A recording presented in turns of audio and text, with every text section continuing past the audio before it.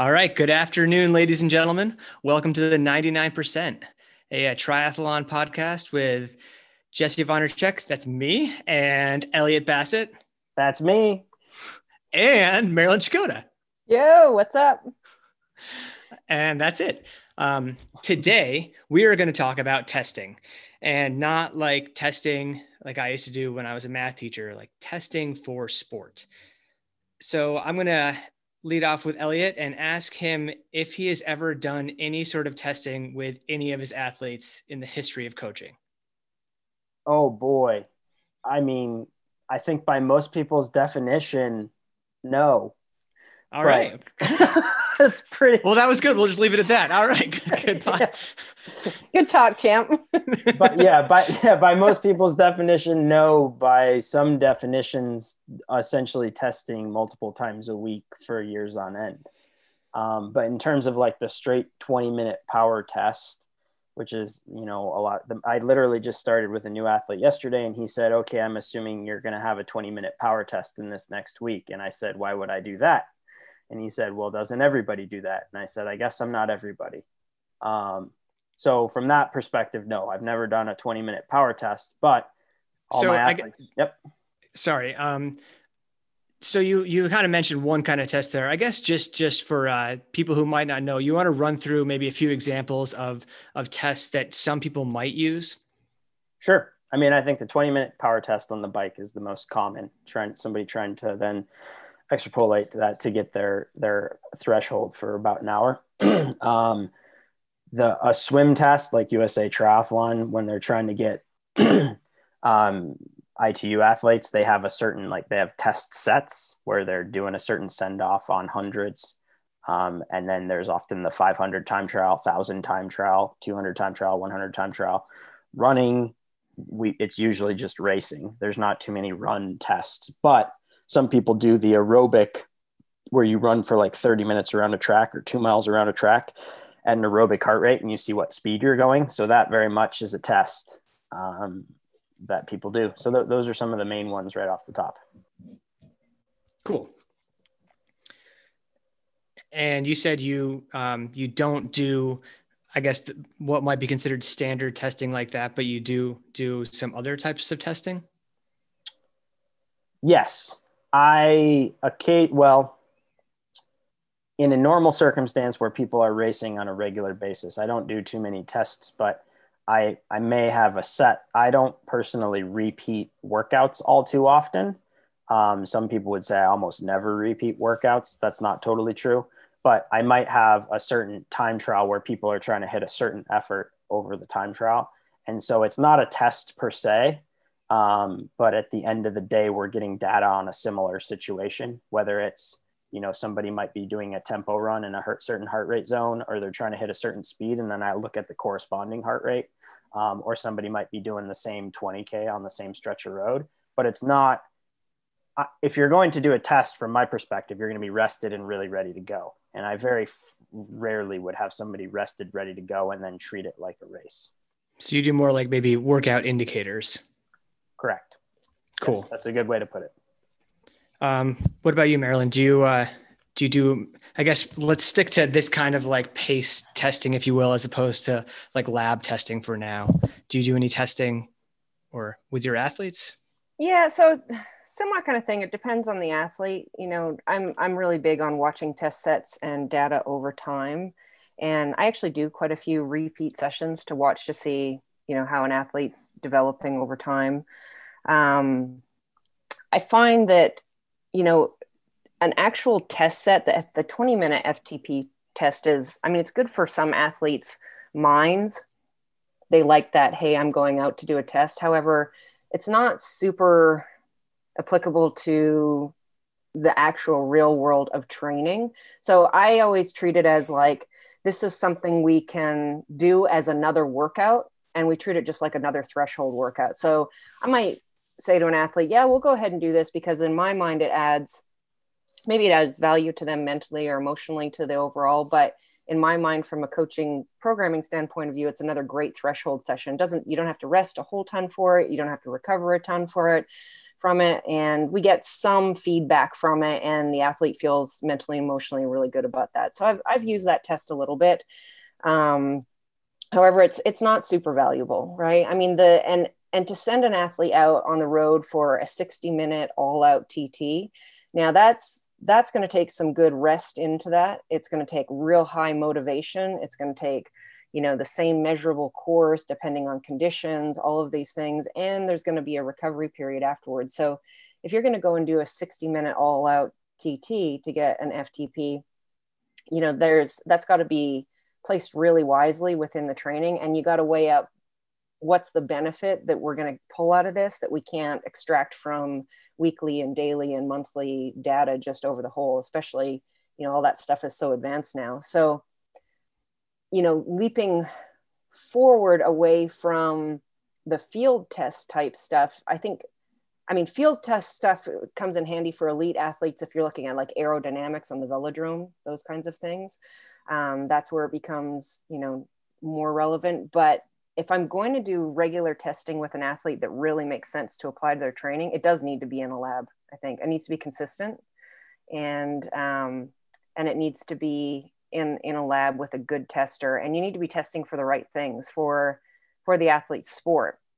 So we can elaborate on that as we go, but and sticking true to the field test type of stuff, I think those key workouts that you see over and over again, they might not be structured exactly the same, but from a coach's perspective, you're training, you're looking for the same thing over time. That's where you're going to get most of your data for an athlete's progression. Can you just throw a couple examples out there of workouts you might repeat like that to use as, like, say, a test set, if you will? Yeah. So for like a half Ironman athlete, let's just use that example. We might do a 90-minute run with 2x5K TT in it. And just compare the second time trial to the first time trial. Do you mean 2 time trials within the same run? Mm-hmm. Yep. And so like a true time trial, like a true all out? Yeah, I mean, probably for a half Ironman athlete, you're going to say, let's go at about 95 to 97%. So not completely all out. And I want to see if they can hold that over the second, like what happens in that second TT, what happens in the first one, where's the drop off point, if there is one, how are they with the pacing of it? Is there any kind of fueling issues, that kind of thing. I think that's been pretty useful for half Ironman athletes. Just to clarify again, and you mean 95, 97% of 5K effort? Yeah, a 5K effort. Yep. Mm-hmm. Okay, cool. You win the podcast because you said a workout I've never heard of, and I feel like I've heard of every workout. I'm excited. Yeah, that's all. Yeah. And honestly, even for Ironman, I used to do that in my own training when I was coached by Scott Molina. We would do a 90-minute run and 2x5K TT, and I found that to be useful. That's a test set that I would only use for quite advanced athletes. I don't use it often for that was you were podium and winning contending Ironmans when you did that. Yeah, exactly. Yeah, exactly. For sure. So those types of like top of the age group type athletes, 40x100 long course meters on 10 seconds rest in the pool is a really good one. Obviously, if you can hold your base 100 pace across that set, you're going to be able to figure out pretty quickly what you're going to swim in an Ironman. I think that's a good one. Same thing with the 10x400 swim. That's a pretty standard one that I like to use for Ironman athletes. Was that with Molina as well? I feel like I've seen those ones published. Those are more classic swim type tests. Yeah. And Molina would use the 40x1, not so much the 10x4. 10x4 is more of a classic swim type one. Yeah. Can I ask a question on that? Have you guys ever heard that called red mist?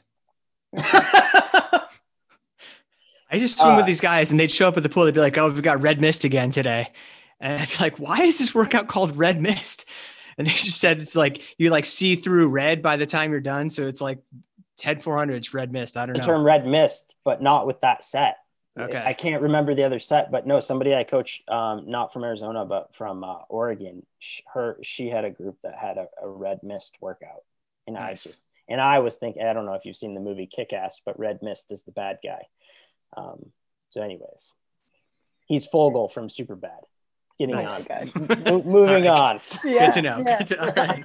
But then again, and then some of the ones that you talked about too, that are, you see the, the Yasso 800s on the track, and, Seto uses the 30 by 800 on 2-minute jog for Ironman athletes. So there's all these different workouts that you can use. That's like a 20-mile run, by the way. It's a 20-mile run. Yeah. Yeah. It's a long sucker. That's for sure. And so, yeah. And then on the bike, it depends on what the athlete's training for. One that I really like for half Ironman athletes is if you can do a 3-hour ride with 6 by 10 minutes at threshold on 5 minutes recovery, and basically you're doing 60 minutes worth of threshold work broken. That's a really good indicator of a athlete's fitness as well. And that's, again, we're talking about like pretty high level athletes at this point. So if we're, we would break that down to maybe a lot simpler or a lot, different types of sets for more beginners or intermediate type athletes. But no, the threshold bike one, I guess in terms of field testing, I know the peak of what I've ever given is 12 by 6 minutes, which is 72, but obviously 6 minutes is shorter than 10 minutes. So that stress changes a bit, but that's kind of like the peak of the peak if you're trying to win an Ironman. And I've only given that workout to 3 or 4 people ever. Yeah. And they all have been on podiums at Ironmans. So yeah, they're really, really hard sets for sure. They're the ones when I write them, I like cry a little. Because like I've done them personally. I'm like, I can't believe I'm telling someone else to do this, but like it's got to be done. It's at the right time. They've got enough time to recover and dry their tears before they get to go race. So, yeah, exactly. I feel like it gets my heart rate up when I write those workouts. I'm like, kind of get a little sweaty and nervous for them. Like, okay, here we go. But I have to do more laundry when someone's getting crunch time on a big Ironman. Right. You're just like, whoo, that looks hard. Glad it's you and not me. Yeah. Oh God. Yeah. But I think that the lab stuff, if you're doing that at the, if you're working with a pretty advanced athlete, doing it at the beginning of the season, mid-season, and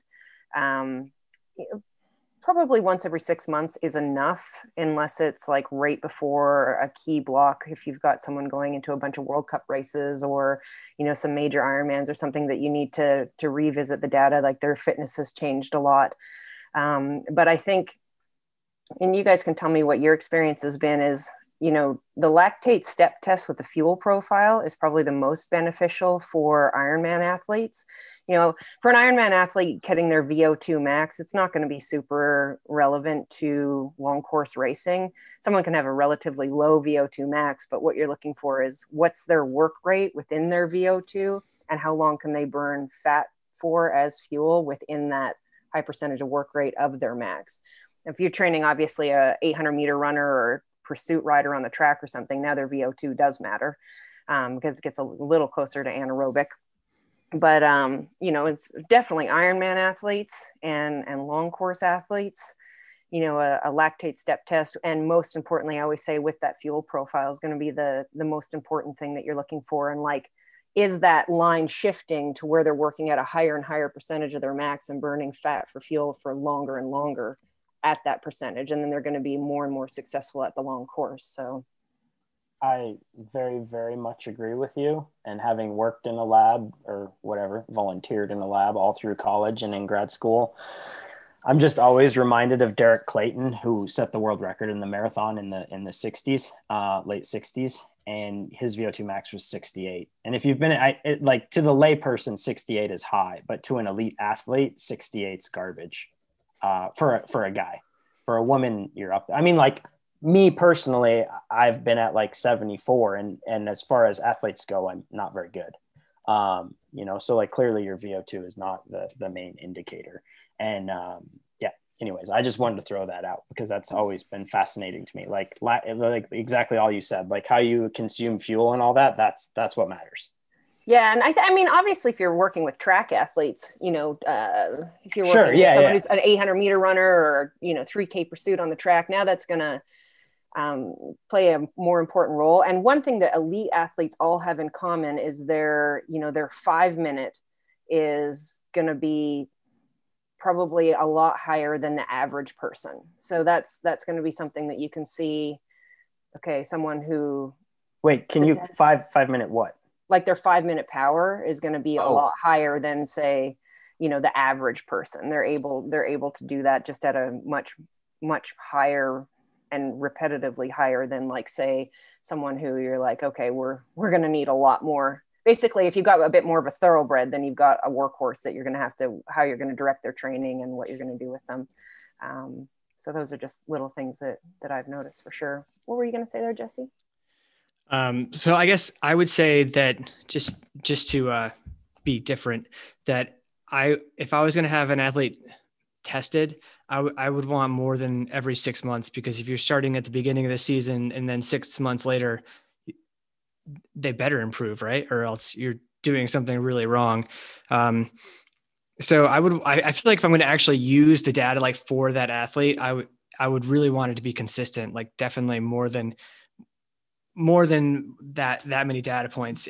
But I do think I have had examples where just doing the test once is super beneficial, like mainly for just that fueling, just to show an athlete like, exactly like how much they're actually burning. And even if that's going to change over the season, you say, yeah, this is just where you're at right now. Like these points will definitely move, but like, especially to get an Ironman athlete to wrap their head around just how much carbohydrate they're burning, and like you need to eat a ton, and so like to see that. You can explain it away all day, but for some people, the hard numbers for them is what matters. And to that point, whether you need to test someone or not, Marilyn, you were saying like you use it for some people. It's almost like who needs the test, right? And it's like it can be, if someone's going to do a test better than they think they will, or at least about as good as they think they will, sometimes that like builds confidence in ways that nothing else will. So often I'm doing a test purely for confidence more so than the result, right? And it's more like we're waging positive psychological warfare on our athletes to make sure that they know they can do something. Yeah. And so like, and then that might change how you design the test. Have that you guys? That, and also just like on the other spectrum of that, as the athletes that fear that kind of stuff, sometimes you throw them in just as, instead of saying race simulation, sometimes people don't actually get that nervous at home for race simulation, but you throw test in front of it, and man, I've seen some people just go sideways mentally because you throw the word test in it, and it's actually the same thing that happens to them in a race. So the more repetition of these kind of pressure situations where they're going to feel uncomfortable and exposed, and they learn to mentally and emotionally handle that and come up with like a strategy of how they're going to handle that, then their racing improves. Not necessarily because as a coach, we're gathering that much more data from the testing, but just because they're getting practice at dealing with pressure. Yeah. I worked with the last person I talked to an hour and a half ago. He's doing a test on Saturday, but it's like a specific protocol. And it's more to go through the race simulation and practice pacing, right? He's not going for a PR or time trial. He's like going through the emotions and the practice of the event. And it like, that's pretty cool and interesting. And every person kind of needs a different framework for whatever the test may be. Hey, I was going to say, have you guys seen much of what the Norwegians post, the Norwegian triathlon team, I should say, in terms of their testing? Because they have access to a ton of lactate testing and a ton of VO2 testing, and they have a sports scientist on staff, and there's only, like 6 or 8 of them. So they can do, Jesse, what you were saying, they can do very frequent testing.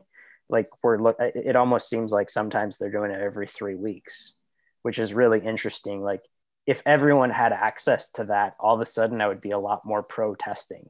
But I mean, I think we both know there's people who are trying to win Ironman World Championships who don't have access to that. It's just not a common thing. So. Yeah. And I think you can, if you do have constant access to it, you can design people's training specifically to where they're at. Like say you've got someone who, in order to race short course well, maybe there's someone who they can't produce lactate. Like you're going to say, we're going to do 4 all out 50s diving from the blocks. You're going to do them on 3 minutes. So tons of rest. I want to like you to really, really blast it. and you take their lactate, you see that the swimmers at, at sort of the big universities and stuff like that, they'll take the lactate. A pure sprinter is going to produce enough lactate in a sprint that they've got to cool down for 2K just to get rid of it. And the amount that they produce, it would kill an average person. They're just pure ball of muscle and white fiber, and they can really produce that. So if you're trying to make those kinds of changes, someone who keeps maybe missing the start in an ITU race or something like that, or if they're crit racing or, mountain bike racing, they're having trouble getting off the line, and if you say, okay, well, this is something we need to train, then you test at the beginning, okay, when we go all out on lots of rest, these are the numbers that we're hitting. And then you do a block of anaerobic training. And then you test again, like, is that marker improving? But again, you would need access to like a lactate test and have that person there that you can work with them in person and do that regularly. And then, so that's the difference. Like if we're working on an anaerobic end versus, if you're improving lactate threshold and fuel profile, same thing. Like, is this actually changing? So do we go and do a block of, Jesse, you and I had a conversation about an athlete once. You were trying to help them problem solve, and you said, man, this athlete can like hammer some watts that were like world championship status over very short intervals. However, out on like long rides or in their longer races, they were just fizzling and falling apart. Well, those you could see just without even a test, this person's base and ability to burn fat for a long period of time is just completely underdeveloped. And so you would say, okay, we'll test it at the beginning, see what marker in terms of their lactate curve, what heart rate, what watts do they start to burn sugar. That's like, it's sort of like, it's backwards for a long course athlete, and then do a huge block of aerobic training and then retest it at the end of the 8 weeks or 12 weeks and see if it's shifted at all or not. And sometimes you can shift it and sometimes you can't. Some people will talk about like that you can shift it through different fueling and diet. I'm not totally sold on that. I don't think that works. I think it's more of a training physiology adaptation than it is necessarily a nutrition adaptation. But I think that's I think that's more or less been proven that you're correct. Yeah. But what you can do is if your fueling was shit and you were doing a long test, and then you had in much advanced fueling, you would perform better in the test because of your fueling, but your actual fitness might not change. So that's more like day of execution. But we're talking about improving fitness, and then day of execution is another podcast. Have you guys ever had much success with like the 2x8 minutes? The swim one? Or are you talking about the bike? The one? Bike one for power. Mm-hmm. I've actually never, I'm aware of it, but I've never done it. Never used that one. So I've used a few different things in the Kicker Studio. I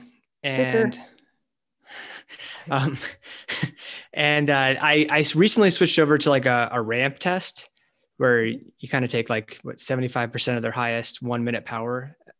What's the duration of every ramp, and how much percentage do you increase? Like, where do you start and block it? You start pretty low. I want to say you start at like 50%. I'd have to like, these are kind of rough numbers. I haven't looked at this in a while. 50% of threshold guesstimate of their current FTP. Yeah. Yep. Okay. And then you go up, I think it's 6% every minute after that. And then if that you take 75% of their highest step. And it's not every exactly minute? Every minute. Yeah. You go up 6%. Okay. So within 10 minutes, you'd be at 110%, right? Did I do the math right? Wait, no, not. It takes a little longer than that. Okay. But yes. But point of that was being that I found fairly similar results among like kind of different types of tests, like 20-minute test, that test, 2x8, 30-minute test. But I do think that some tests favor different athletes differently. Like I do better at a 20-minute test than I do a ramp test. Because like my anaerobic contribution isn't great. It's not really helping me out much. So me getting up to like 130 or 140% of my FTP is really hard. But I can hang out at like whatever, 105% a lot more easily. So I found that the tests definitely favor different athletes differently. And it's been interesting because it kind of changes the data based on the athlete. Yeah, I think you could pretty easily, how you could use that is you could figure out pretty quickly if an athlete's anaerobic engine is well developed, if they do, or if they are someone who is like you, without us even testing you, we would know that you're someone who's highly trained at being able to work at a high percentage of your max, right? So like say your VO2 and your actual max, if we threw you in the lab, wouldn't necessarily be super high, but the work rate at what you're able to work at would be, you know, obviously at an elite level. You're racing an elite male level. So even to be able to do that, you're racing an elite level. So you might be able to, through running athletes through the different types of tests, you might, if you're struggling to figure out where your athletes deficiencies are, or what you know their strengths and weaknesses are, you could use that system, say, well, let's try this test through this training block, and if they excel at that, or you know what I'm trying to say there. Yeah. No, I definitely gleaned information about athletes, especially like athletes that I don't coach that just come into the kicker class. So I can kind of tell them more about what they should do when they're not there, based on how they perform in the different test situations. And, it's like, I guess maybe like poor man's lab testing, just but they can kind of learn a lot from that, from kind of talking through like why they did better on say a different testing protocol, which I don't know, I found kind of neat. Yeah, and sorry, go ahead. No, you're good. No, I was going to say, I think it is important to remind athletes too. You know, you can do the most common test is the 20-minute FTP test, and then you take 0.95%, which is a little bit inaccurate as well. It's more like 0.92 something that ends up being more accurate. But I certainly have athletes that if you just did those numbers and then you actually said to them, okay, now 4 weeks from now, we're going to set up perfectly tapered, rested, perfect scenario and send you out for an actual 60-minute FTP test, the numbers would be significantly different, you know? And then there are athletes where they would be fairly close to one another. And again, that relationship is going to tell you whether someone is possibly more anaerobic and they can really just hammer for 20 minutes, or can they really sustain that for a 60-minute time trial. So I think there is value in using the different types of tests to figure that stuff out if you don't have access to a lab. You know, if you're not like, okay, we're going to go in and actually do a lactate step test with a fuel profile. But I would also say if it's like an athlete you coach, you've probably seen them like their workouts, and I'd say in general, you can kind of glean a lot of this from looking at their workouts over time, right? And I also don't do a ton of testing with my athletes, as far as like set tests over time. I just kind of like have certain workouts that are indicators, and I will repeat workouts every once in a while to kind of see how they do. So I guess that could be kind of like a test set. But it's the same kind of thing where it's like, they're not going rested into it. I'm just saying, okay, we're going to do like 10 by 100's best effort. And I'm going to look at like how they did compared to when they did 10 by 1 best effort a month ago. Yeah, absolutely. I was going to say, kind of switching up from cycling. You just touched on Jesse with 10 by 100 swimming. I've used the 1,000 time trial, especially for someone who's like making a big commitment to swimming and trying to improve their swimming, because swimming has like the biggest variable is technique. And so it's not a fitness thing, and you can be weaker and swim significantly faster with technique. So I like to use like a somewhat frequent 1,000 time trial, like let's say once a month or every 5 weeks, almost just to like troubleshoot if the form that they're working on and their little cues, you know, like not necessarily what drill they may or may not be doing, but like what is the cue that they're giving themselves when they're doing whatever workout it might be, whether it's 10 by 100 or whatever various versions of 25s, 50s, 300s, thousands, and to see if like those cues are kind of sticking, and then what does that do to their 1,000, and do they swim really fast through the 5, 6, 700 and then die, or do they swim faster overall, or are they just slowly chunking off time, or are they going slower? That stuff is really interesting to me, and like the swimming in particular, to take a look at it and then say, what can that do to their cueing for their technique? Yeah, I totally agree with that. I think that's a good way to kind of check technique, or like check technique work that you're talking about. Do you guys ever do the 400, 200 critical speed swim test? No. All right. USA Triathlon has. They've also done the 100, 800. Do you know that one? I No, think, but isn't it 100, 800 or is it 200? I can't. It's essentially, it's like I mean, I think it's 100, 800 or 100, 500, but you do an all out 100, you get like a minute of rest. And then you do the 800, essentially being like in an ITU race, you go super, super hard and then you swim again. That one, I mean, it makes a little bit of sense, but I'm like speaking from somebody who just coached someone who swam relatively towards the front all the last few ITU races. She doesn't have great get out speed, but she got really good at just holding a high pace. And it's like, well, if she's swimming 114 100 meters for a long period of time, guess what? Like if you swim a 110 that first 100, you're 4 seconds in front of her. But if she got a draft, okay, well, now you're only 2 seconds in front of her. And then if you both hold the same pace the rest of the way, you end up out of the water at the same time. So like that one, I understand why they want to do it. But at the end of the day, I'm like, well, why wouldn't you just do a 750 time trial? That seems to be more important to me. But I don't know. That's more theory. And I do think that there's like, we have to, I like to also just use real world, like C races, you know what I mean? Because there's no test like getting out there and actually doing a race. And now you're doing it under all the real conditions. And so if you're going to rest before and after and sacrifice losing some fitness to go out and do some kind of test. So like, obviously we're just extracting data all the time to get these numbers for athletes and figuring out where their holes are and what they need to work on their next training block. But if we just say, if we're going to actually take the time to taper and rest afterwards and put that kind of level of exertion in, then I'm also a believer, like, let's just go do a race and see what we do in a race, because then you're testing really everything, you know. It's running off the bike, it's biking after you swim, it's the stress of the morning, it's, you know, all of these pieces that if you just do a straight up, you know, 10 400s on the track or, you know, those kinds of things, it's going to be different than if you're running off the bike a little tired or then put a swim in front of it, you know, those kinds of things. I think Yeah. One thing I guess I do a lot in my coaching is just like answer that question. Oh, are we going to do a test? And there's often a race right there. And it's like, if you're going to go that hard, why don't you beat some people while you do it?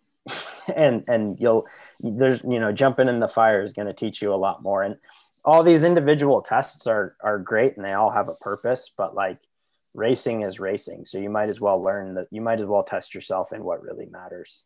Right. So I do think there's some value to bricks that have very specific sets in them for Ironman athletes, because Ironman athletes might not get to race that often. So something like a, you know, 50-mile TT into a 3x10K descending run, that's going to provide you, you know, it's a pretty tough workout, but it's also going to provide you some information.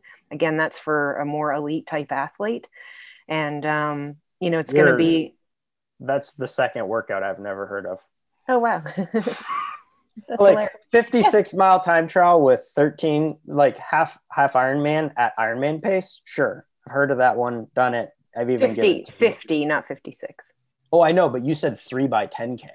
With like that extra running. 10K. Yeah. Mm-hmm. That extra 10K is what blew my mind. Yeah. That's how.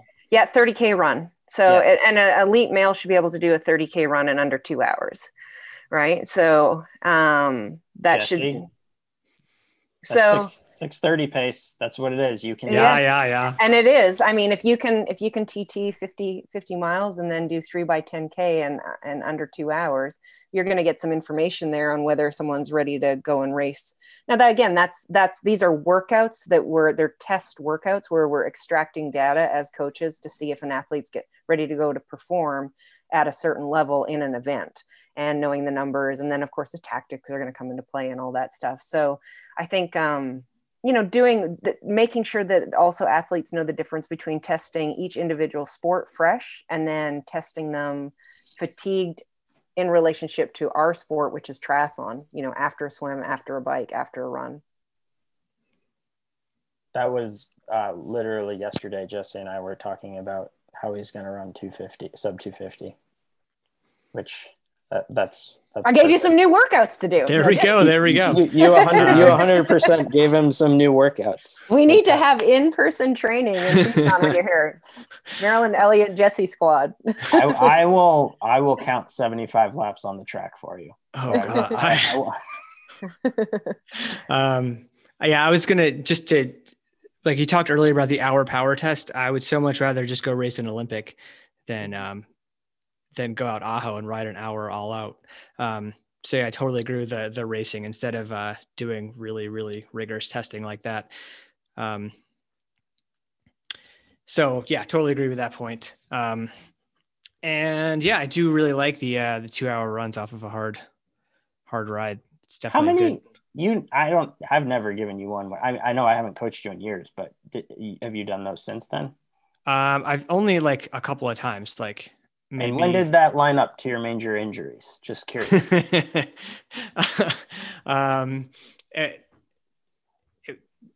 maybe didn't. I'm making a joke, but I don't think it did. I think the biggest problem I see with those types of workouts is like making sure people are smart about being able to fuel them. And like I coach a fair amount of Arizona athletes. So that's one thing where it gets challenging is running 2 hours off the bike here. Oh, because it's so hot and you need that water. Yeah. And like, I mean, some people are okay with just doing loops around their neighborhood and stopping back their house or, but getting a cyclist to ride with you while you run for something like that is almost necessary unless you're going to wear a pack or run by the same spot multiple times.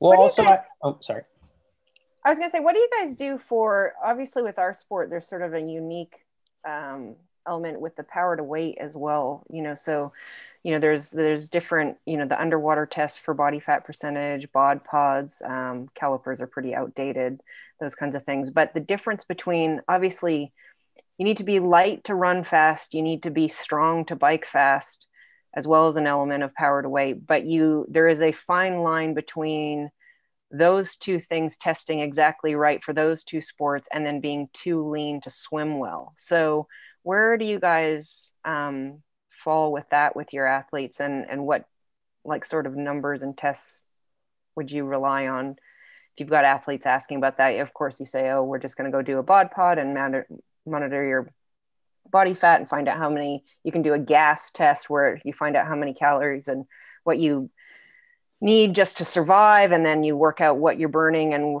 the fuel profile test throughout the day, and you can dial in with a nutritionist the exact nutrition and dial all that in. But what it's going to be for running versus being a triathlete, because I've even seen athletes who've gone to the Olympics in their lifetime best shape, got just a tiny bit too lean, and they were out the back on the swim, and that was their whole race. So I don't know, Elliott, you've got some experience there with the ITU athletes, and Jesse, maybe you've got some thoughts there. I mean, my original background's wrestling. So like, as far as weight goes, I know all about being too skinny. And that's ultimately what sent me to endurance sports, from one eating sport to another. But I think, like, personally, like, obviously you need to be lean.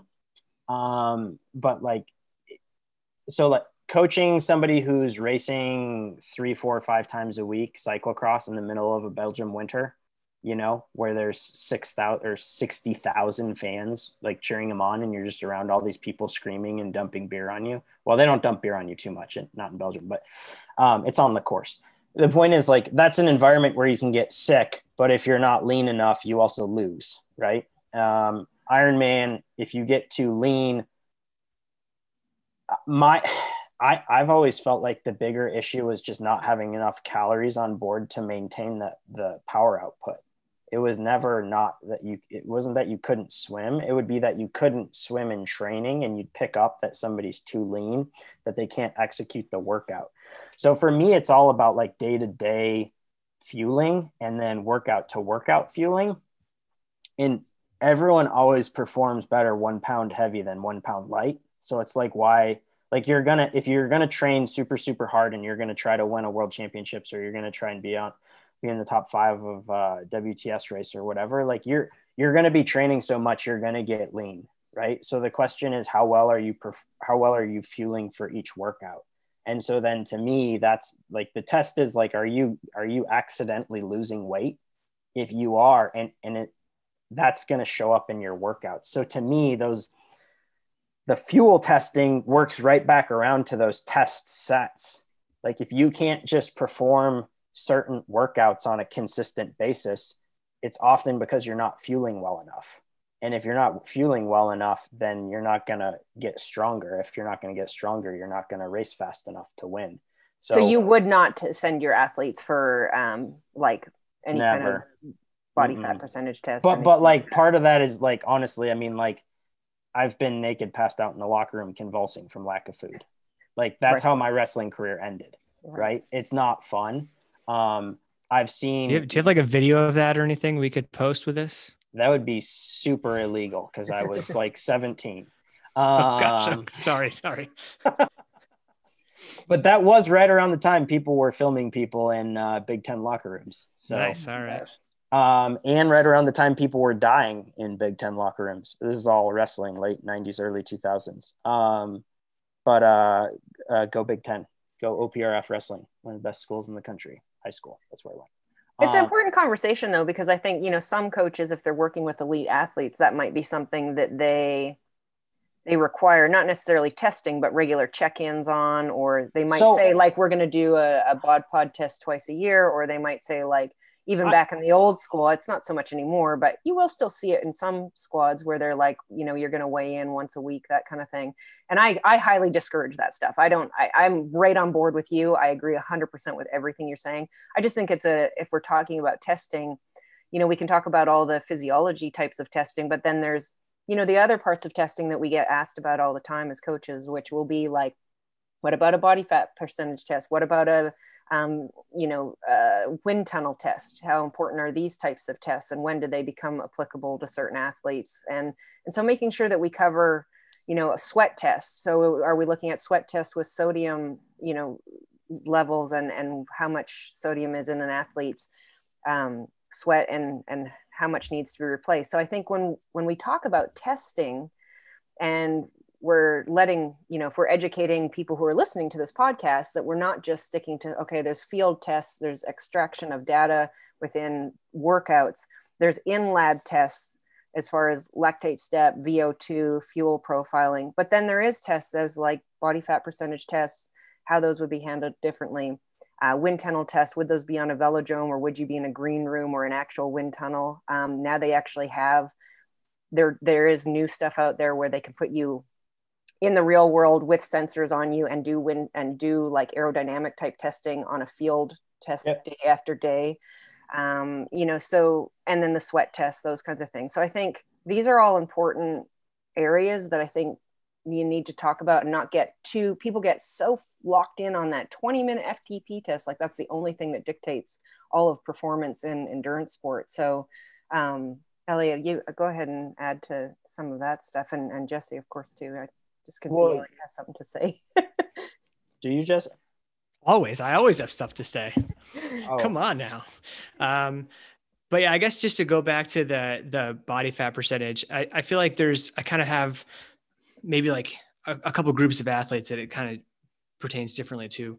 Some athlete, if we're working on maybe getting them a little bit more healthy as like a human being, then that can be a good measure for them to track and say, hey, look, I'm making progress in this kind of area. But I think that almost goes back to like lifestyle and not like as a triathlon coach. And then when you get to the other end of that, what you guys were talking about is like that elite level, where I haven't seen an athlete who's like perform better at their lightest. Kind of like what you guys both said, is that everyone seems to perform better when they have enough like muscle mass on them to do well. And there seems to be maybe a sweet spot with athletes, but I feel like we've all seen athletes that have tipped over that point and gotten too light, and then they no longer are racing well. So I I think that it is. Yeah, I always would advocate that my athletes get stronger over light. But again, like I am coaching mainly triathletes that are going fairly longer distances. So yeah. And then I guess Elliot, did you want to say something there? Well, I was just going to say, like, Marilyn was talking about all the various kinds of testing and who it might be for. And so, like, obviously, I'm not the biggest fan of body fat testing, but a lot of it is like a number is very easy to miss. Any number is very easy to misinterpret, whether it's your VO2 or how many liters you're breathing in, just like the max number, or what your body fat percentage is. So like if you're going to do a number, a lot of times the person you're coaching has a general idea of what's good, or like what someone else who has been successful is at. So the last thing you need to hear is like the Olympic gold medalist body fat was X and yours is 2% higher. That doesn't mean that you're too heavy. It's just a number. So you have to, before you give any test, you have to be aware of like, if the result is a little bit one way or the other, how do you think your athlete will handle that result? Exactly. And the other part of that is like you take in, that's why I brought it up, is that all of these sort of intertwine with one another. And it's not like what you can just do on one test. So take aerodynamics, for example. You can take the most aerodynamic rider and they can't run off that position. So now maybe their watts are lower because they're more aerodynamic and they're traveling at a faster speed, and all of their field tests and wind tunnel tests, they are the most aero athlete out there, but they get off and they have to walk half the marathon. Well, there's nothing as slow as walking in an Ironman. I mean, walking is really slow. I mean, that's what I always say to them. I'm like, you better be, 1 inch propped up more in the wind and be able to run fast than that much more aero and walking, a 5-6 hour marathon. I mean, that's just it. But people get wrapped up in that stuff. They get a little caught up in it, and you can do all of these tests. And if you don't understand the sort of why you're doing them and what value they place, and then how to apply them to your training and your overall, training and racing and improvement, like you're saying, Elliot, where like it doesn't do you any good to just compare to somebody else. Like, how does this apply to you and your improvement with each one of all this information that you're gathering? Yeah, I think that kind of comes around to that the race is the best test, right? That that's what matters, not your drag numbers or your weight going into a race. And yeah, I think the other thing that's kind of you guys were talking about is that it's important to use your data for you, right? Like, maybe you have someone that's tracking their body fat percentage, or maybe they're tracking their FTP, but like you have to kind of compare that to you, because, if you're using a scale for body fat percentage, it's going to be not at all accurate. But if it's consistent, then that's fine. You can use that same scale and look at that over time. And that's like, maybe the number doesn't mean anything to anybody else, but it means something to you. I mean, I had a power meter for a long time that gave me like 40 watts, which made my power numbers look great, but it doesn't really matter, right? No, like you don't win an Ironman on what your power numbers look like, but I could still use that power meter because it always gave me 40 watts. So I could use that over time and say, okay, well, like whatever, 340 watts isn't real, but it's real for this power meter for me today. And so that's like what, you can use those for what they are for you and not to compare to what anyone else is doing or has. I just want to give a personal story about being fatter is better. Back when I was still racing, there was like, Marilyn, you might have heard of this race because it was in like Washington. It was called like Grand Coulee something or other. It had a top 3 prize purse, and a lot of the BC Alberta Canadians would come down. Anyways, Lindsay Corbin and I went out to do it, and I had kind of like took a little bit of a break and gained a pound or two, as you may do towards the end of the season. And we went and we did the race. And I mean, I was still training, but whatever, I was a couple pounds heavier and I did pretty well. I think I got like 4th place or whatever. So Lindsay finished the race. I think she got 2nd in the race, and she goes, "Man, Elliot, I was watching the race and like the top 10 guys were all just hauling, right? She saw us on the out and back as she was coming back around. And, like it was like super lean guy, super lean guy, super lean guy. And then there was this chubby guy who was just in there. And then all these guys after him. And I'm like doing the math. And I'm like, 1, 2, 3. Wait, I'm the chubby guy? And I was like, that was a good that was like, that's as good as I go. It was like, I was like, I had the second fastest run split. What do you want me to do? But the point was that like, yeah, like at the time, I think I weighed like 138. I'm 5'7" for reference. I weighed like 138, 139. But that summer, I was probably more like 135, 136, training my face off, probably not eating as much as I could have. And those couple of pounds really like helped. And I noticed that like even later on racing various different kinds of races, it was like, okay, there is a point where I'm just going to be too lean. And everyone kind of has to find that. And that's, it turns out I was at like 5.5% body fat, but if I was at 4.5, that was too skinny. So I think probably the most aggressive testing that I've ever been through, I've actually done a lot of testing ever since like 1999 with, at the Olympic Oval in Calgary, and then worked with Alan Cousins, 2-3 times a year, my entire professional career. And I like his Twitter page, by the way. I have a yeah, so very, very, right now. Yeah. Obviously very smart guy. So we have data on me through my whole professional career. But the most aggressive testing I ever went through actually was at the Australian Institute of Sport. They did a time trial project, a recruitment project, and I made the cut. And they had us come down to the AIS for 4 days of extensive testing. And, it was just everything you could think of, right down to sitting us, to like 10 of us sitting in a room and us showing us videos of every single time trial from the last like 10 years of world championships and all the Olympics, and showing us exactly like the position, the execution of the race, the watts per kilo, what we needed to do, what our drag needed to be. I mean, we went through 4 days of the most extensive testing I've ever been through. And you come out of that and you're like, talk about comparing yourself. They gave you, like, you weren't even a person, you were a number. You're number 4. And it was like, these are the numbers, these are the tests results we are looking for. And if you don't pass this mark, you're eliminated. It was like the first round of what do they call those elimination reality shows? It's like, if you don't meet these numbers, you're out and you don't have a name, and we will find someone who makes these numbers. And the one thing that stuck in my brain, burned in my brain from that, is they sat us down, they said, you need to be able to do 5 to 5.2 watts per kilo for 45 minutes. That was like one of the big ones as far as a TT. They were looking for someone, basically they were looking for someone to beat Kirsten Armstrong in the time trial and win a gold medal.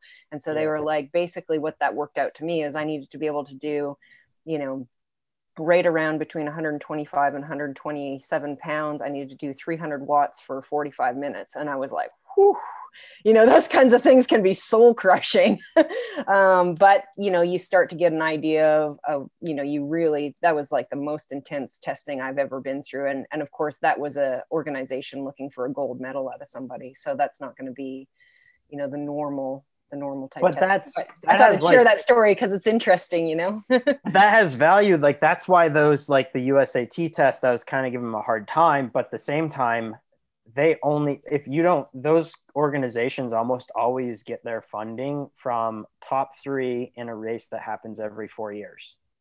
And that's it. So like if you can't win the race, or if it's not clear that you have the potential to win the Olympics, for whether it's the 4K pursuit on the track or the triathlon in the Olympics, like, then why are they going to invest however many hundreds of thousands of dollars between travel, giving you a stipend, your doctor, your bike, etc.? So like, they're looking at millions of dollars of funding, whether it's Australia, the US, whatever country.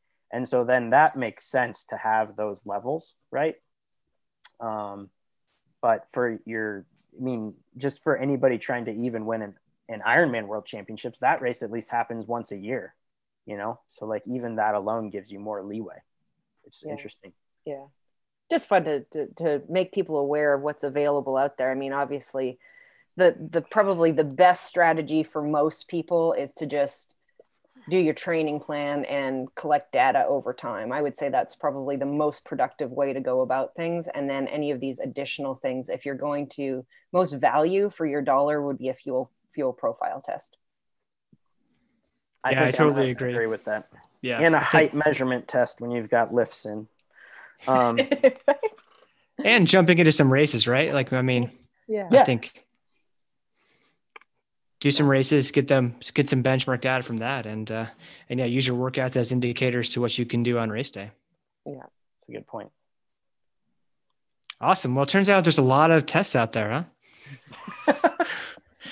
And then there's Jesse's math test that he gives you at the end of it all. At the end of an Ironman, you have to do Jesse's math test. That is a test I do while racing to see if I can do math, to know how effed I am.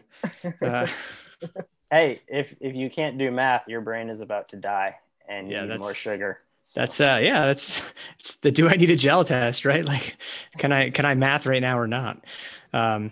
Anyways, anything else you guys want to add before we wrap this one up?